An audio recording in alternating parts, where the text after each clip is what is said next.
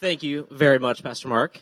All right, so it's 6:51 right now. We're going to start now. We'll probably get you out of here by 8:15 when it's time to pick up the kids by the time this is over. So we'll do our best. No, all jokes aside. No, we're grateful to be standing up here and share our testimony, right? We think this is a great opportunity just to stand here and stand before you all and kind of just explain a shortened version of kind of what we're doing, where we've come from and who we are now that we've, God has saved us. So the abbreviated version kind of to get things going is, both of us, right? We were both kind of raised in families where God was part of our lives. We went to church as kids, and I know for me, I went to a student venture. Has anybody ever been to a student venture before? Okay, good. I'm finding many people didn't do this, but back in Florida, where we're from, I did student venture as a kid. I went to a retreat in Myrtle Beach, South Carolina, as a 16-year-old. I remember calling my parents on a payphone saying I'd given my life to Christ. I was crying. It was amazing.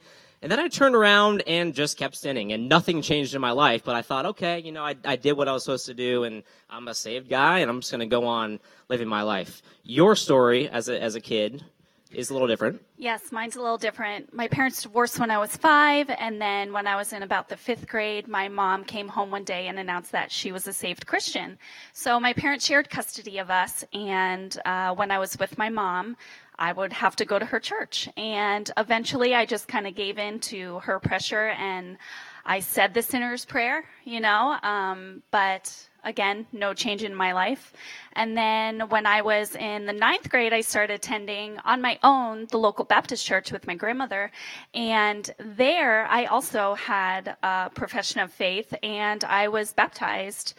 And again, no change, just went about, living to please myself, and then started college and met this guy. We were freshmen in college, and church was not a part of our life in any way, that is for sure. Yeah, things are going well. So, we're doing something right in this scenario, right? Whatever box it was that we had to check so that, and naively in my mind, the grandpa upstairs, right, he's pleased with us. We were married. I met my dream wife in college. We had 2 beautiful little kids. We still have them. They're across the way. We still have them. We have them, I swear. We still have them. They're here. And life was good. You kind of get caught up in the worldliness of things are going well, and we really didn't face too many trials or tribulations for the most part. We were living in our college town, so we met at Florida State University. All our friends moved away, and we moved 2 miles north to the suburbs after we graduated. And that was like a big change, and everybody moved away, and life was good. It was the 4 of us, and we're like, that's all we need. We got the 4 of us. We don't need anything else. Things are good here. So, the story there's a lot of parts of the story, but summer 2014, I was traveling a lot for work. She convinced me to quit my job. We actually moved to Northern Virginia, where my parents had moved several years before. So we moved there August 2014, and I'm just sharing this part because fast track a little bit. When we got out here, eventually I start looking at God's timing and this is a huge part of the timing. So we moved to Northern Virginia, August 2014, moved up there. My parents were up there, a younger brother up there who we wanted to be near. Life was good up there too, So that was August 2014. And then I guess it was probably early March, within a 2-day span, I got a phone call about a job out here, which was a lifelong dream of mine. I live in Southern California. Sweet. Things are still going really well for us. This is nice. This is great. And then a day later, my 51-year-old dad got diagnosed with terminal cancer. So it was like a swing there, like a really wide range of emotions in those, 24 hours. 51, and hero and never was sick and all these things. And again, you don't really... you go through that and you're kind of wading through what's happening. You don't really think too much about long term. You're more focused on the then and there. And I remember my dad telling me as he was dying, I watched him, he passed away May 7th. So March 10th to May 7th, just gone. And he made me promise him that I would move to California. And I'm like, how can I move to California? We're here with mom and my younger brother, and we can't walk away from this. But he said, just promise me you'll go. So that was my the last thing I said to him, promise, was that we would move to California. So I got the job offer and everything. So I'm flying back and forth from here to DC, and he passed away. I flew out here, driving around aimlessly. My job was in Irvine. If you work in Irvine, you can live in like 10 different cities. We all know that. I had no advice, nothing. We're kind of flying blind here. We went up in Aliso Viejo. So we come out here. We drove out here, the four of us. We bought a Prius to drive to California. Traded in the Volvo SUV Yes, just the for a gas Prius hog. so that we could fit in. We got to in fit in. We got to California. fit in. We have no friends there. We got to try to fit in. And now I get made fun of it mercilessly here at church. So, yeah, it's a good car. It's a good car. So we came out here. We moved out here. We drove cross country. May 2015. Bit of a haze. My dad, Pat had passed away earlier in the month, and kind of just got in the car and waved bye to my mom and younger brother. And my other brother was in town from Ohio at the time. And it's like, okay, and just an emotional time, as you can imagine. When ultimately was our first really tribulation that I had honestly ever gone through. I'd lost a couple grandparents when I was younger, and that was a big deal, but I was younger and not the same impact as your best friend, passing away unexpectedly. So we come out here, we drive cross country, and we get here May 2015. Yes, and we had lived here for 2 weeks, and actually on the day we moved in, we unloaded the moving truck and went straight to Laguna Beach. We thought it was the coolest thing. Let's go. We live in California Beaches are better now. here than in Florida. Yeah, I'm just saying. let's go check out Laguna Beach. And so we headed there, and our kids were not afraid to run into the ocean. So we were like, we better get them in swim lessons. Not something I was super excited about. Old Christy was very introverted and was not looking forward to doing all those, fun mom activities with the kids, but it needed to happen. So we enrolled the kids at swim lessons at the Aliso Viejo Aquatic Center. And we'd only been here 2 weeks. And the stranger sitting next to me, she was so kind, and she just started chatting it up with me. And she learned that we had just moved here. And she said, "Oh, are you looking for a church?" And I kindly said, "Yes, do you know of one?" And that was not an intention or anything on my mind. I was just being, just cordial and nice and continuing the conversation. And she proceeded to go on and on about Compass Bible Church.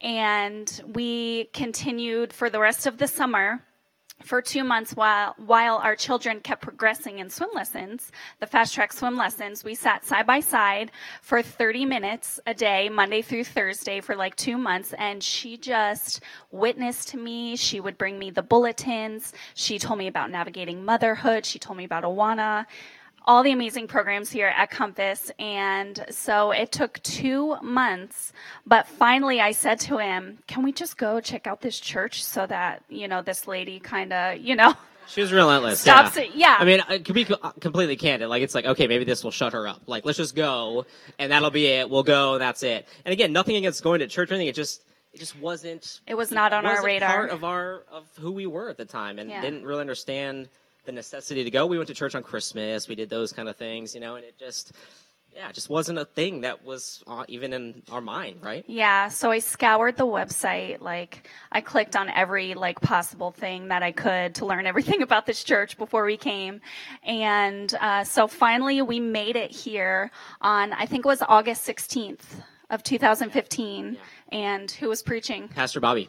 So, I mean, of all people to first come in for, I mean, you'd think Pastor Mike is the one that kind of like, you come in and you're amazed, which that happened later, don't get me wrong. But Pastor Bobby, and that, I mean, whether you come to church and you're impacted by the preaching or not right away, for me, it was an impact. Just to hear him preaching and just to sit in and to not be bored at church for the first time in my entire life. Granted, that's on me. I was probably just predisposed to being bored. I'm like walking in with a bored mindset. But that went away the second he started talking. I mean, many of you have heard him in here, and if you haven't, look him up. Obviously, senior pastor now, Huntington Beach, just really impactful. And, and I don't even know if it was anything specifically that he said. It was just the way he preached and just being here. And it was like, wow, I'm an extrovert. And so I'm not sure why I wasn't actively seeking friendship and all these things, but we just felt at home really day one. And I know that's not always the case. Wasn't I all you needed though? Right? Well, that's Where's your true. best friend? Yeah. Wow. Yes. I mean, yes. We'll edit that part out of the video. So it was really impactful. And I remember saying to somebody, I wish I remember who it was, that was amazing. And they're like, wait till you hear the senior pastor here. Nothing against Bobby, but wait till you hear the guy who's going to be back from vacation in a couple weeks. And praise God, our children had a blast at Sunday school. And I thank God for his grace in that all the time, because if they hadn't, we were the type of parents that We just want our kids to be happy. And if our kids did not want to come back, we were not going to force them to come back. That just wasn't our style then. We didn't know any better. We were very foolish. But praise God, they loved Sunday school. And they wanted to come back the next week, so we came back the next week. And it was another guest speaker. Yeah, I think it was Bruce Ware, I think is who it was. So, yeah, I don't remember somebody who, good, but... per usual, anyway. So, yeah, so we just started attending regularly and started coming and really just kind of fell into a groove here, and it was great for us. New people in California. We don't know anybody except who I work with. I'm still in a haze of not really sure, how we got to this point with my dad being gone and balancing my mom back east, my brother going off to college, and just all the logistics of those kind of things where we're a million miles away, it feels like, from people who live on that side of the country.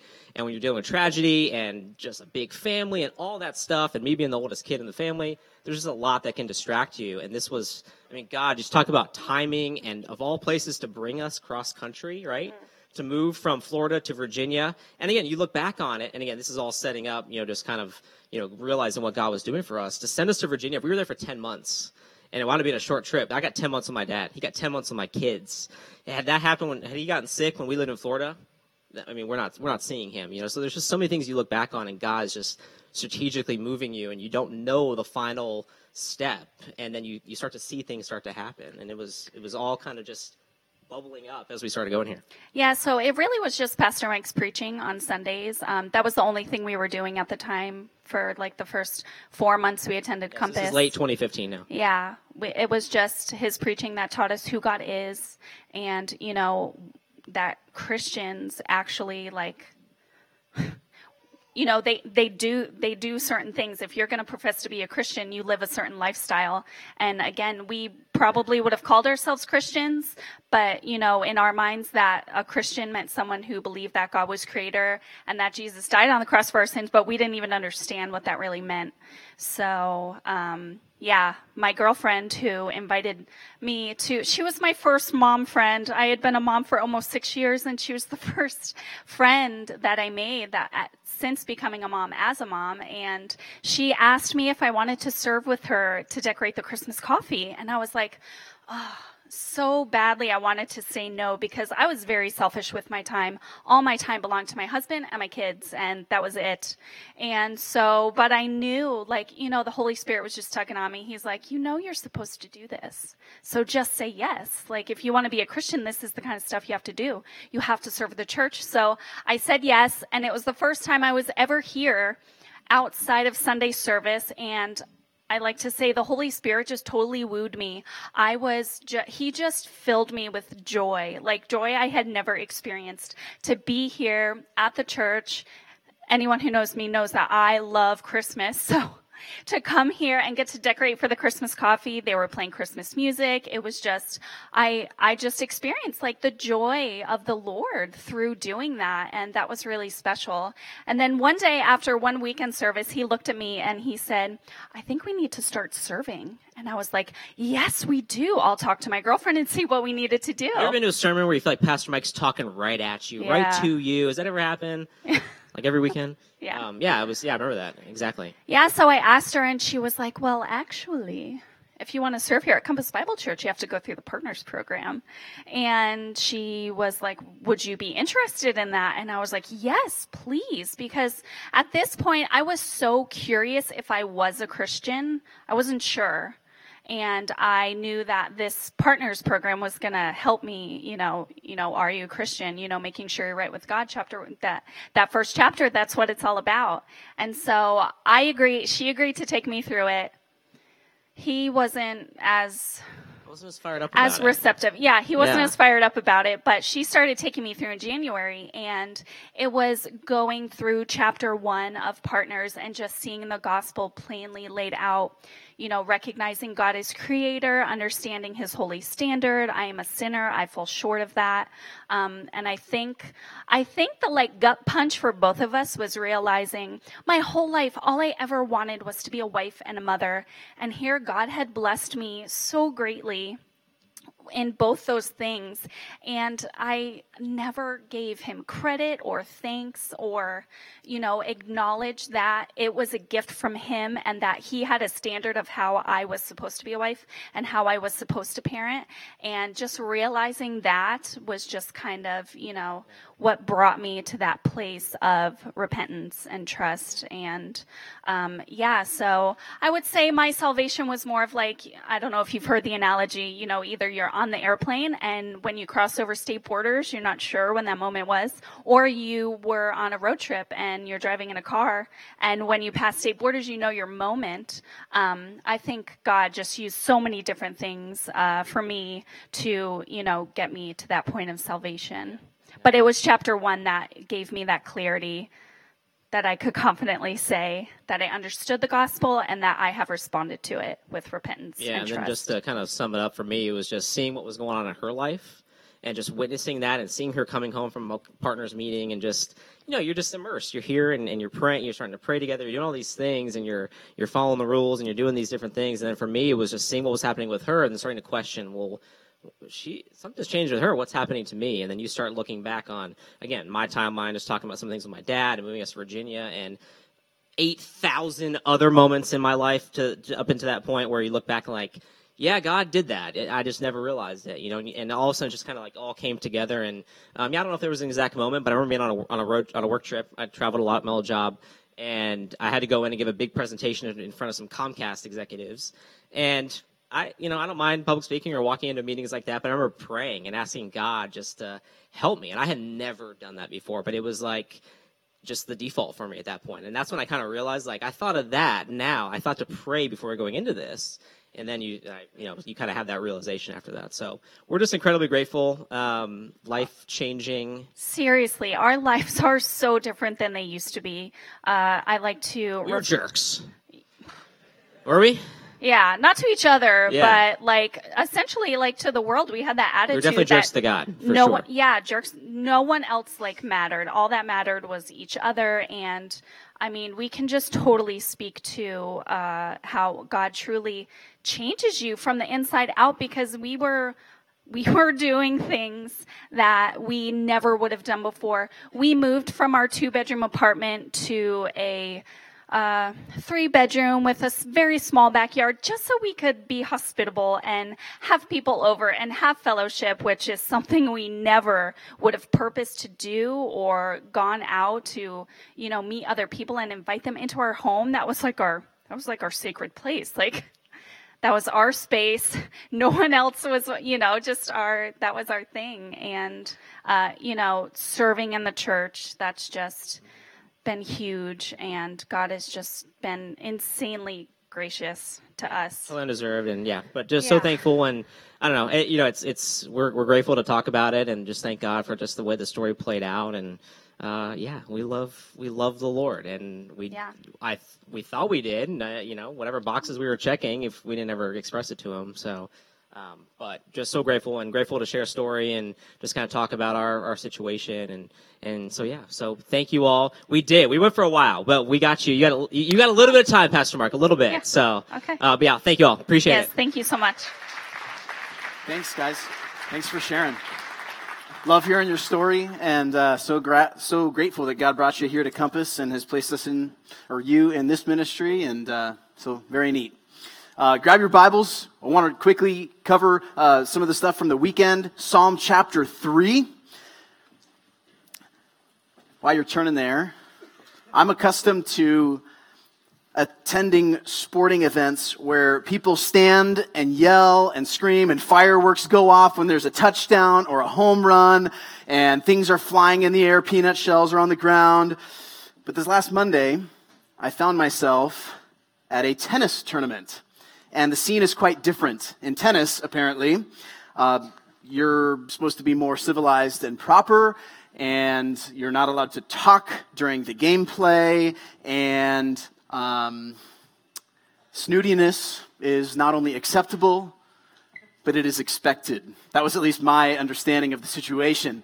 of the tennis match. And in fact, I think there was at one point the referee, judge, the guy who sits up in the lifeguard tower, scolded some fans because they hadn't sat down fast enough. And because they were so distracting to the tennis players as they were playing. And we were there because I got Bethany this tennis racket randomly for Christmas a year and a half ago. Turns out she loves it. And I was going out on a total limb. She loves it, and she's really good at it. So we went to this professional tennis tournament on Monday, and we were there. The best part about tennis is not actually the game. It's the ball boy. You know what I'm talking about? All right, so the ball boy and the ball girl, and there was 8 of them on this tennis court thing that we were at.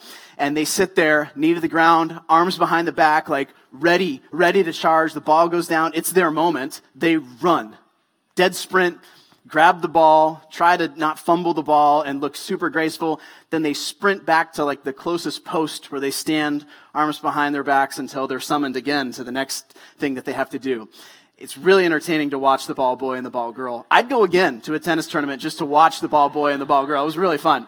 But we did that, and there was at one point during the tennis tournament, there's this guy who lost a match, one of the matches, and he took this ball and just smashed it out of the whole stadium. And totally uncivilized, barbaric, unacceptable sort of things to happen at a tennis tournament. So in my snootiness, I was adopting the culture. This is ridiculous. You can't behave this way at a tennis tournament.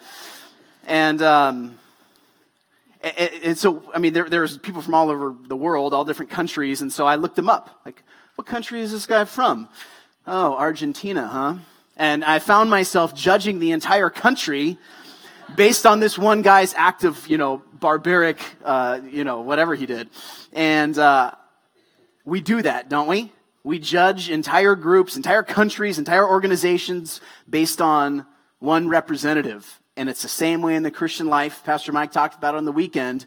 You and I, we represent Christ in the world, to the world, in our neighborhoods, in our workplaces, everywhere we go. If we claim to be Christians, we represent him, and we ought to represent him well.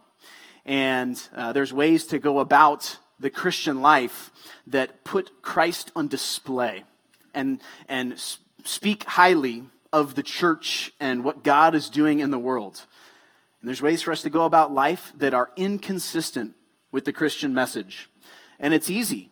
It can be easy to go around, as Pastor Mike referred to, moping around and, not having and maintaining the sort of joy and contentment that ought to characterize the Christian life. And so the weekend sermon was kind of a warning to avoid putting up the wrong billboard about Christ and to rather put on display the Christian life in a way that is good and beautiful and the way it ought to be. So we ought to represent Christ well in the world.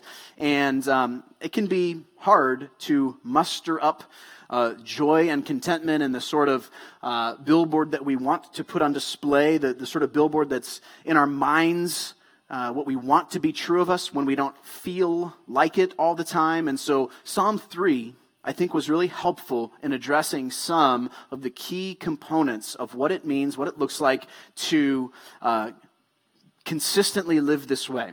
And so there were 3 points. The first one was to expect painful times. You remember that from the weekend? If you go in with the right expectations, that's going to help you to maintain the sort of attitude you ought to have in the Christian life.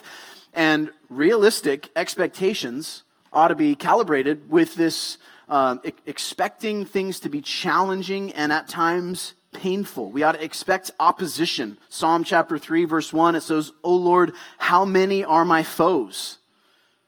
Many are rising against me. Many are saying of my soul, there is no salvation for him in God." And so if we have this disposition about us where we expect things to be challenging and we expect opposition, we walk into life knowing that we'll experience tribulation, then we can have realistic expectations for the world we live in. Because as he talked about, we live in a fallen world.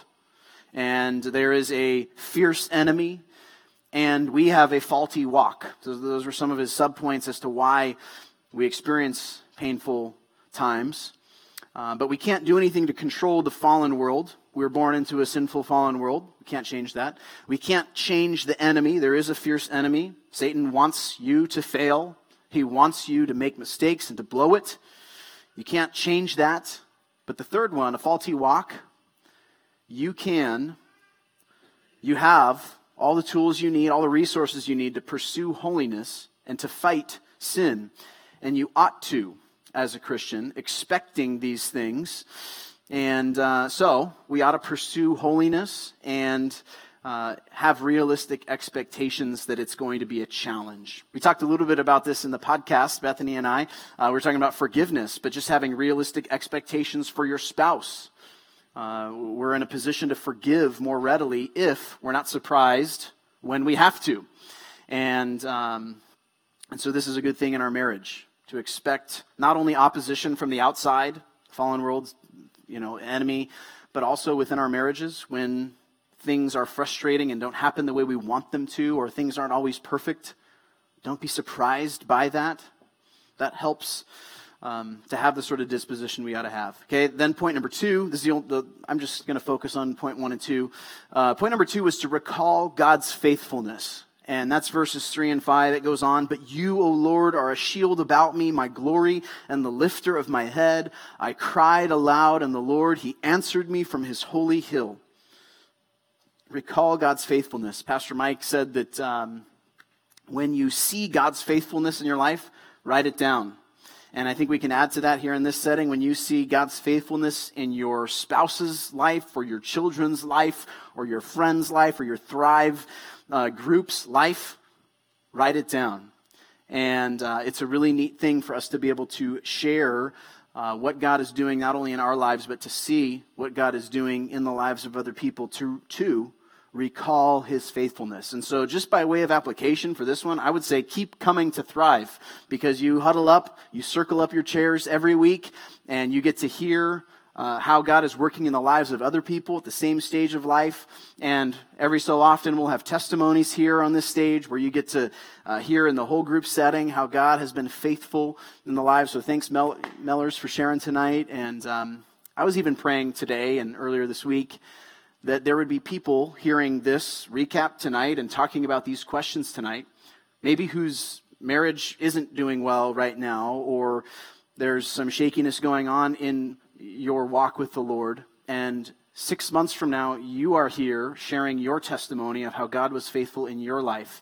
I really want to see and hear more and more about how God is working in your lives and in our lives. And so, share and be encouraged and motivated when you hear other people testify of God's grace in their lives.